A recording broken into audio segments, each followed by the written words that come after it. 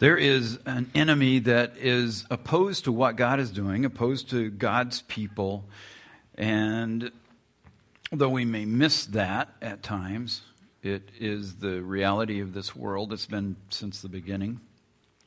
And we have someone who's on our team, someone who's been looking forward to the time when he can unite all of us safely with him and all of those heavenly beings together under God's rule, God's kingdom.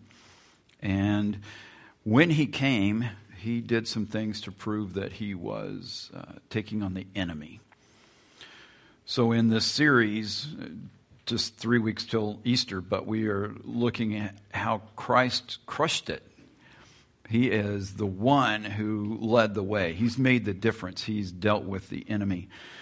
And we are told in Genesis 3, when the temptation had happened and the dragon had led our forefathers' mother astray, God had to deal with that situation. And in that, he said, one will come one day in Genesis 3:15, who will crush the head of the serpent. So, wait till you see this, because Christ crushed it. This is the advance on enemy territory. So we're going to look at some things leading up to and then on Resurrection Day, these things that Jesus has done. Tested. And we are looking at Matthew chapter 4, verse 1. And we are told that Jesus was led up by the Spirit into the wilderness to be tempted by the devil. He's led up by the Spirit, the Holy Spirit's involved in this, into the wilderness to be tempted by the devil. And I want you to look at the word, paradzo, and that word translated tempted is also translated to make proof of, to attempt, to test. So it can be all of those things. And that's what's happening when we get to chapter 4 of Matthew.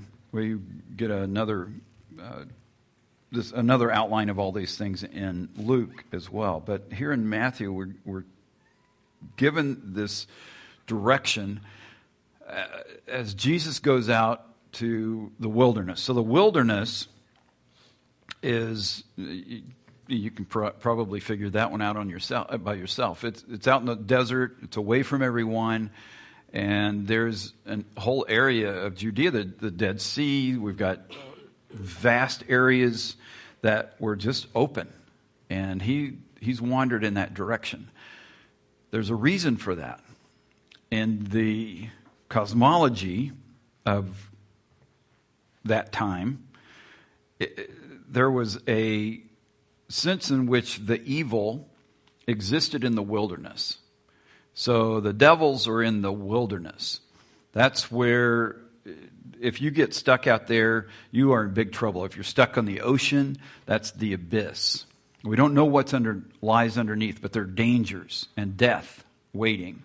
So those were symbols and in many ways the reality of how they were having to deal with this world that's broken and that there is an enemy. So in the wilderness, and during the times that God had given instructions to the priest that on the high holy day, they are to have 2 sacrificial rams brought in, and they put their hands on them, or goats.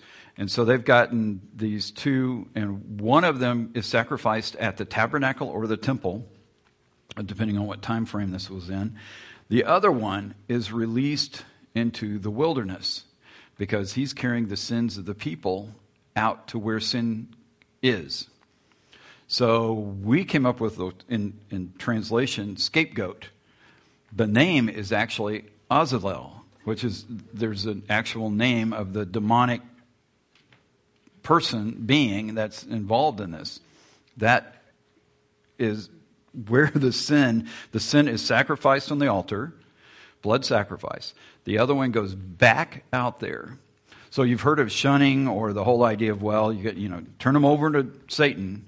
The whole idea is they're continuing to sin. They're not listening. They need to go back out, take their sin back out there to the wilderness until they repent. So that's that same idea. But in this case, but the sins of the nation, sins of Israel, on the scapegoat, or this one that's going to be sent out into the wilderness. So there's a test. And that's where we're at. So Jesus is going out to be tested. So let's back up. Then what? We're going to back up to Matthew chapter 3. After his baptism, as Jesus came up out of the water, the heavens were opened, and he saw the Spirit of God descending like a dove and settling on him. And a voice from heaven said, "This is my dearly loved Son, who brings me great joy." This is amazing. There's a lot going on in just that moment. So here's the cosmic challenge. Jesus is anointed and announced by God from heaven. And verse 17 is Matthew 3, 16 and 17. That's the verse before Matthew chapter 4, verse 1. So this is all leading up to that. Jesus is anointed and announced by God from heaven. The God of this world is not pleased. Spiritual beings of darkness are uneasy, battle ready, and confused. Because Jesus has shown up. And you go, well, wait a minute. That's not how we understood this was going to go. We're waiting for Jesus to come back at the end of time, or that Jesus would come back and take over as a ruler, as a king. He would destroy Rome. He would put Israel back on top. We're waiting for that. That's the expectation of the people of Israel, was that's how Jesus is going to come back. Everyone missed this. Jesus is coming before he was coming. Jesus shows up to change everything and to take on the enemy before they thought he was going to come. And now he has just been anointed and announced at the baptism. So who's at the baptism of Jesus? Jesus, the Son of God. The Holy Spirit comes down like a dove, and God the Father is speaking. What does Jesus tell us we're supposed to do when we baptize people? In the name of the Father, the Son, and the Holy Spirit. Any parallels? Because that's the end of this last chapter of this book. Yeah, there's a parallel. Baptism is about entering in, being immersed in this relationship with the living God, Father, Son, Holy Spirit, joining with him, joining with them in a battle. It's joining with them as a family. It's being anointed and ready for the things that are about to unfold. I thought it was just to get rid of my sins or so I can join the church. No. This is about saying, I am now ready to join. I have just been commissioned to go into the army. I'm ready to join the battle. And that's what Jesus has done. And God said, this is my Son. And remember that he said that, because when you read through chapter 4, something's going to come up. This is my Son. And I am really pleased with him. That just ticks everybody off on the other side. So, let's go with, if you are the Son of God, Matthew 4, verses 2 through 4. For 40 days, 40 nights, he fasted and became very hungry.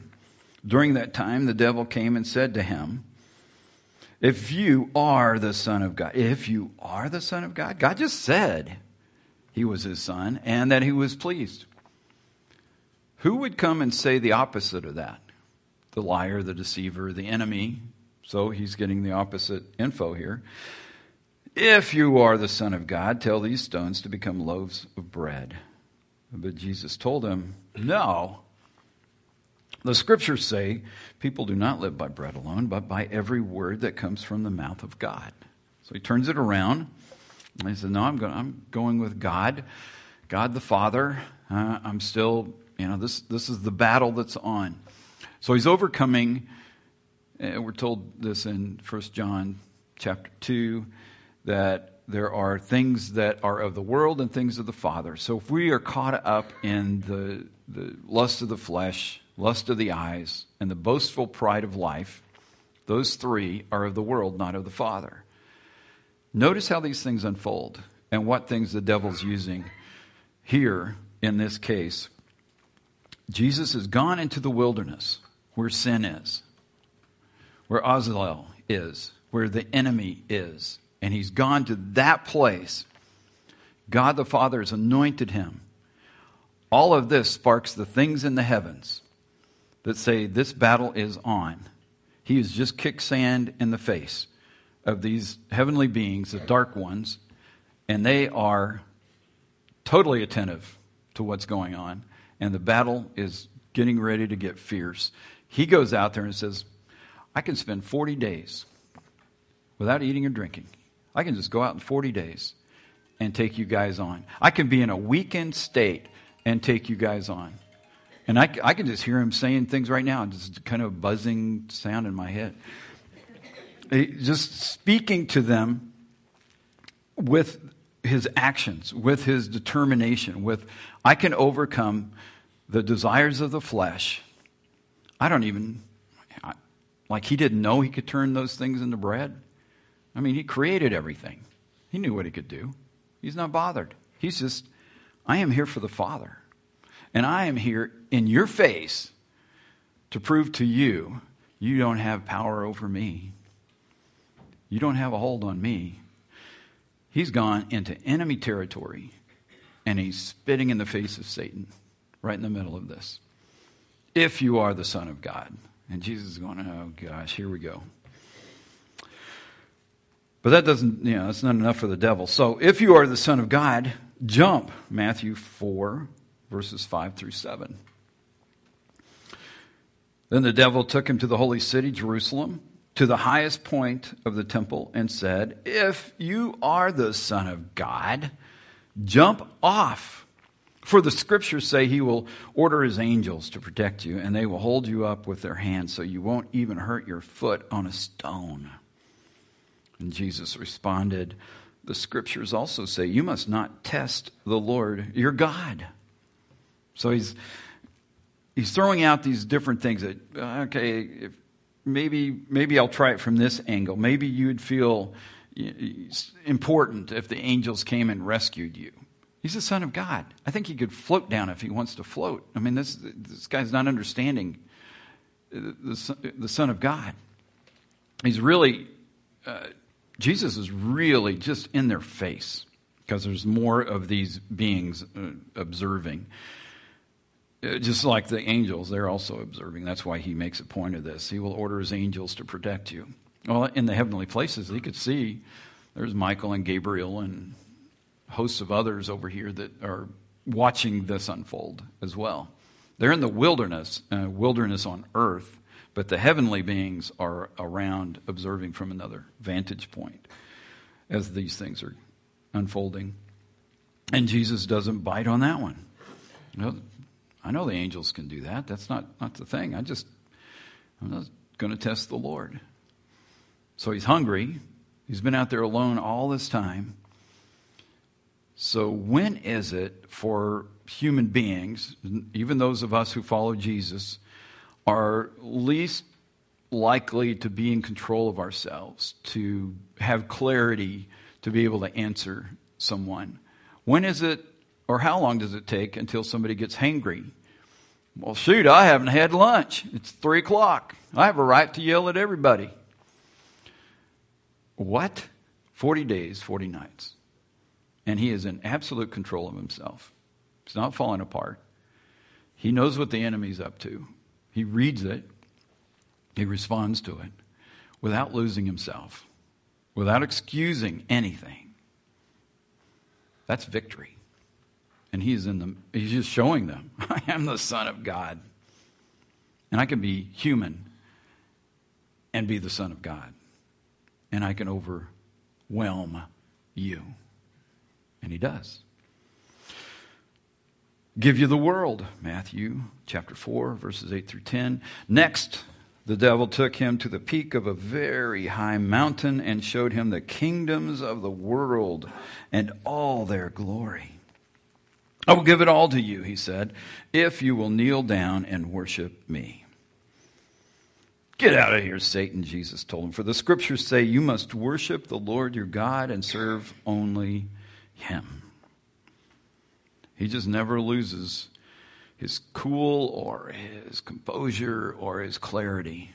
He knows what he's there for. He knows what God is doing. He knows the scriptures. He's able to deal with Satan and do away with Satan. Oh, and by the way, you notice that Satan is using scriptures. So if you come up with some wild, weird idea in your head and you go, well, it's got a verse for it, don't assume because it's a verse that that's from God. Did you get this? Because those weird verses that show up that always promote, they're self-promoting. They will go with the desires of the flesh. They will promote our own image or make us somehow look better than others.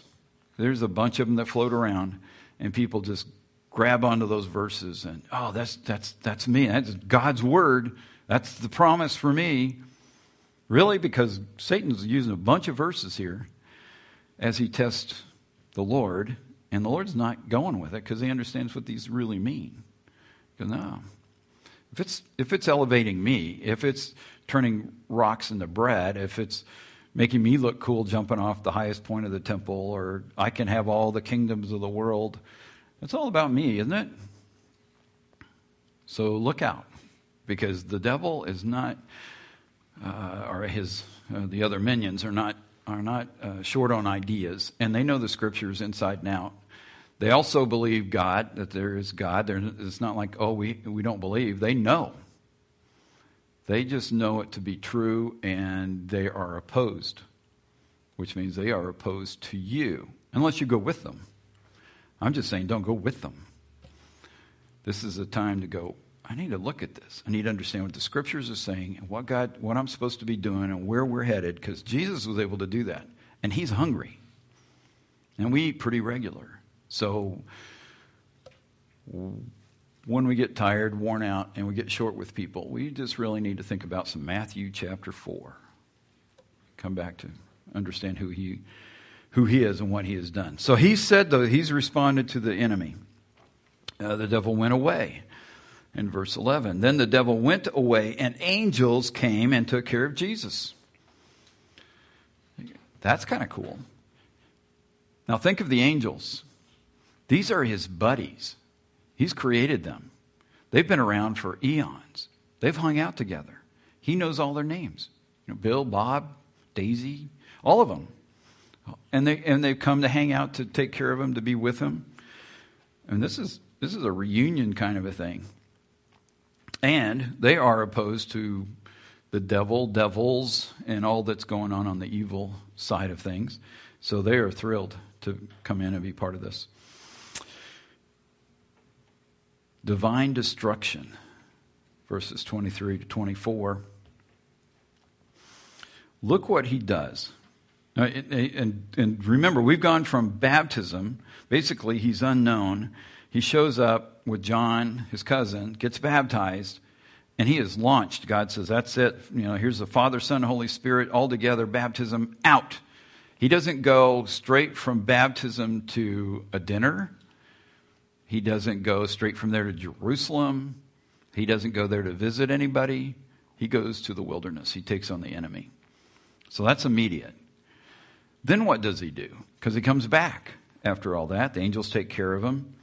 And they brought some great stuff so he could eat.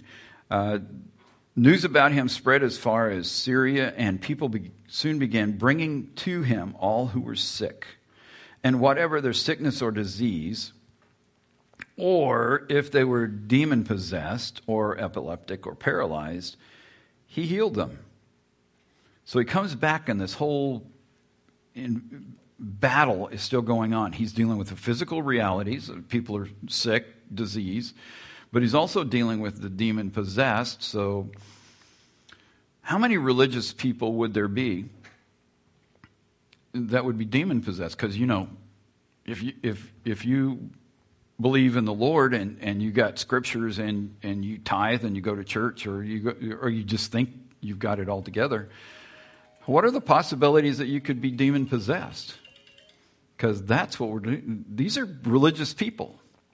These are religious people in a religious nation who are committed to the Hebrew Scriptures, to the God of the Bible, and he's trying to get rid of demons. They're sick, normal, we still get sicknesses. But in our modern age, we go, well, people aren't possessed. That stuff doesn't happen. And then we just move on, and we give them some drugs and call it good. And Jesus is going, there's an enemy trying to take you down. And you think because you are in a religious community, you could be just perfectly safe. And he's going, that's not the case at all. Because the enemy's trying to find a way in. Sometimes he promotes some of this epilepsy or some other sickness or disease. The enemy and the enemies, because there's more than one, are involved in that. And he's come to say, I'm taking over. We're going to turn this thing around. We're going to call it what it is. We're going to call them out, and we're going to deal with it. That's what he's doing. And he has come through baptism, anointed by God, dealt with the devil, tempted, tested, proved himself. That word paradzo deals with all that. And he comes out the other end able to go, all right, let's go take on all of this out there in the communities, wherever people are, and let's go help them. Freeing victims of darkness. People are turning to Jesus. They're turning from, in this case, their way of thinking about how God is involved, how God communicates, how God touches lives. And Jesus is overcoming the bonds of brokenness. That brokenness that we've inherited as just being human beings, and the fall that took place with Adam and Eve and the rebellions that have happened since. All of those things are now affecting human beings on this planet, and there's brokenness in relationships, brokenness in the mind, brokenness in the body, brokenness in politics and society, and he's coming now to turn things around. So let's go after this and begin to deal with this. His involvement sets off this terror thing that kind of goes through the evil beings society. I don't know what they call that. I should work on that one. Demon issues. In Matthew 8, verse 29, he goes over and gets in the middle of them. And they began screaming at him, the demons, "Why are you interfering with us, Son of God? Have you come here to torture us before God's appointed time?" So here's the bigger picture. Demons know who Jesus is. The people around, even the religious ones, are having trouble figuring out who is this guy? And why does he say things the way he says them? Why is he doing what he's doing? Where did he get this power? The questions are there. The demons, however, and no human being has called him Son of God at this stage of the game. Nobody. How come the demons know that right off the bat? He just shows up on the shore, and they know who he is. And they think, uh-oh, we've just jumped to that end time thing, and he's going to put us away, and we didn't think it was coming this soon. So that's why they're shouting at him. Demons know who Jesus is. There is a scheduled time the demons know about. I know that's coming. Jesus' second coming will definitely take care of all of their plans. And they know that. People focused on their trivia miss the cosmic choreography. People focused on their trivia miss the cosmic choreography. There's all of these things that are playing. They're still going on. Jesus is still victor. He's still guiding. He's still giving us instructions. We have the gospel to say, this is what happened then. And it's laid out in such a way that we can go, okay, so what did Jesus do then? What do we need to understand? What was the the cosmology. What do I need to understand about a worldview that affects me today? Because those heavenly beings they've been out there a long time. They don't die. They're not mortal like we are. So people come and go, but that's not the case for them. So they were around then, and they're around now. And like these demons are shouting, is this the time? And nope, we're not there yet. It's 2,000 years since then. So where are they? They were in the pigs for a little bit, and then they got loose. So where are they? Any of them in Oklahoma, because some could have made it over here. There are beings that we have to deal with. So how do we do that? Jesus is advancing on enemy territory. He's making a difference by entering into this to win the victory for us, because if not, we're being assaulted. What if we don't realize we're being assaulted by evil beings? Well, that's on us, because he's written about it, and he's given us clarity that he wins. The demons are smarter than we are, and they recognize from the get-go that is the Son of God. What we don't know is this the time? And we're out of here. So that creates a little bit of an issue. There is a scheduled time. People focused on their trivia miss the cosmic choreography. So that's the bigger picture of all of these things that are unfolding. So what would be the trivia that you have? What keeps you so busy, so occupied, so involved that you miss what God is doing in the bigger picture? Everyone that dies, I normally say this at funerals. I skipped it at Dad's for some reason. But when people die, they are entered into the eternal state. They can see things. They don't know everything. So those songs that say, when we get there, we'll know it all by and by. No, we don't. We know, but what we do know is God is real, this is real, and oops, I should have gotten that together. So as soon as Dad got there, what ran through his mind was, I should have made more money. I should have had another hobby. The thing I really needed to do was fix that car up. Really important stuff. Nope. Because it all goes right out the window. The moment he opened his eyes there, and he sees the glory of the heavens and the presence of the Lord, all that trivia, and it all becomes trivia then. All of it. All those worries. All of it. So what would happen to a human being who got a grip on these things now, instead of when they open their eyes in heaven? What would that look like? How different would that be? What priorities would be different?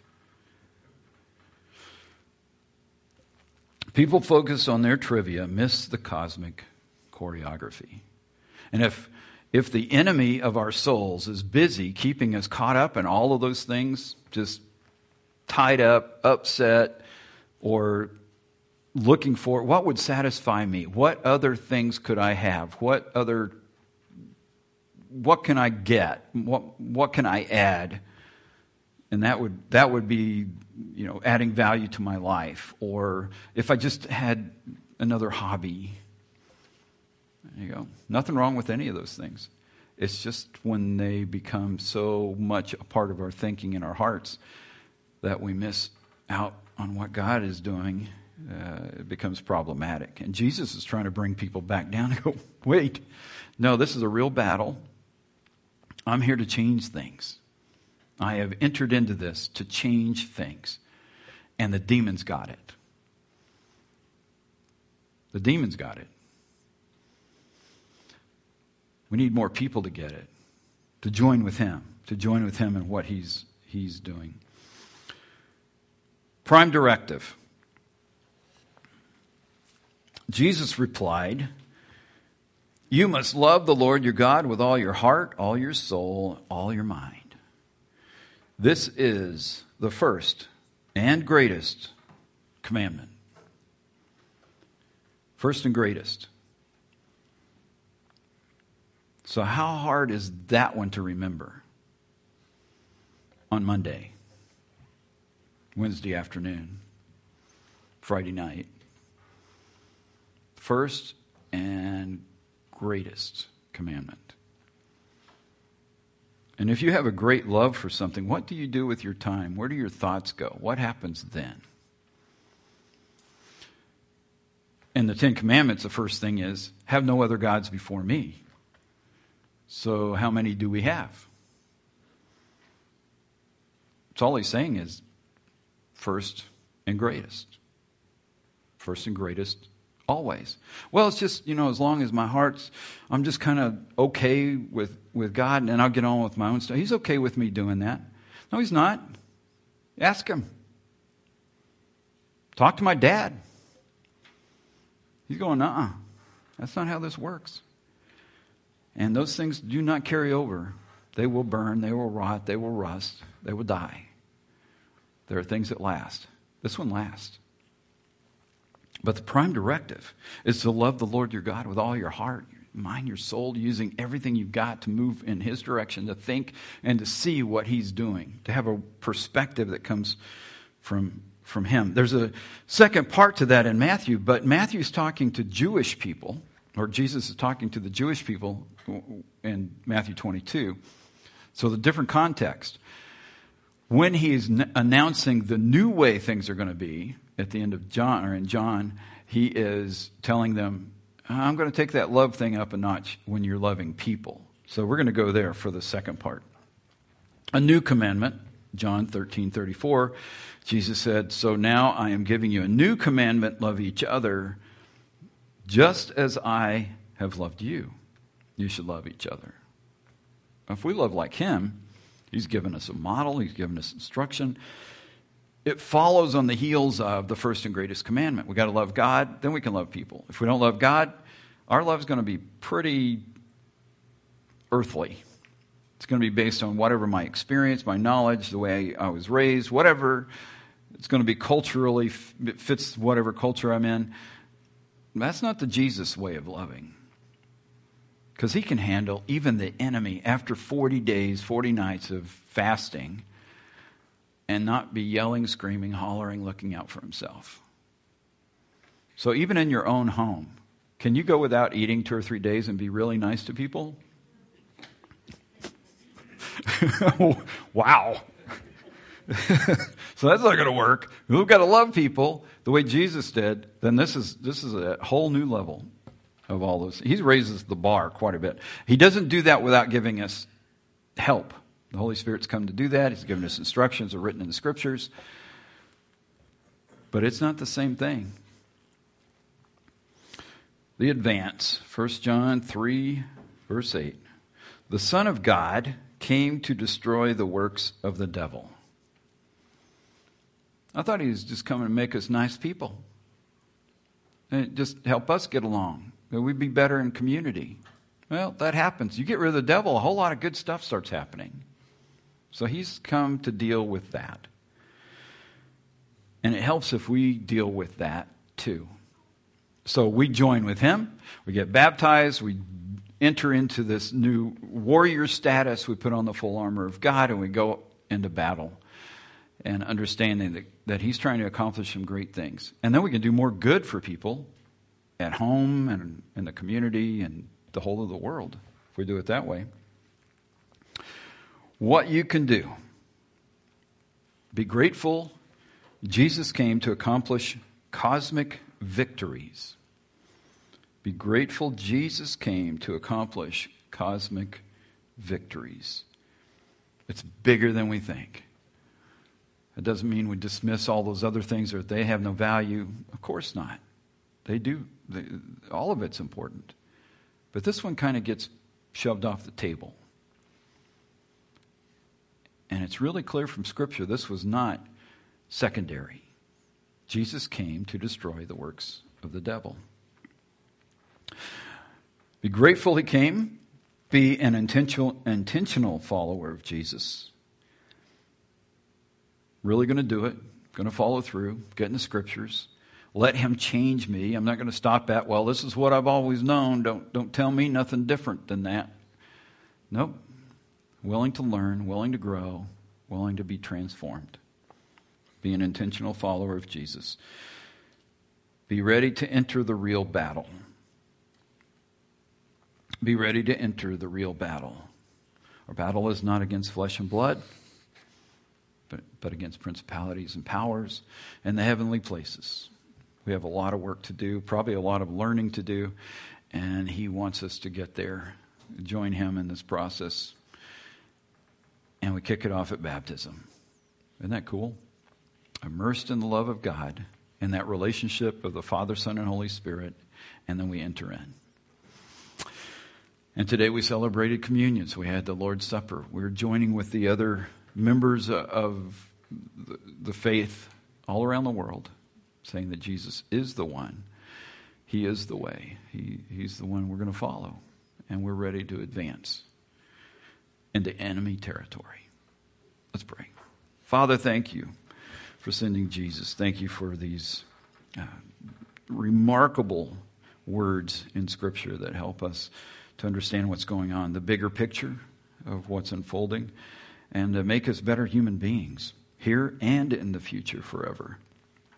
I pray, Lord, that we would listen to you, that we would draw near to you, that we would seek ways to get closer to you and to listen to you in the process. Thank you for your love for us and for what Christ has done on the cross. We are so grateful. And it is in his wonderful name we pray. Amen.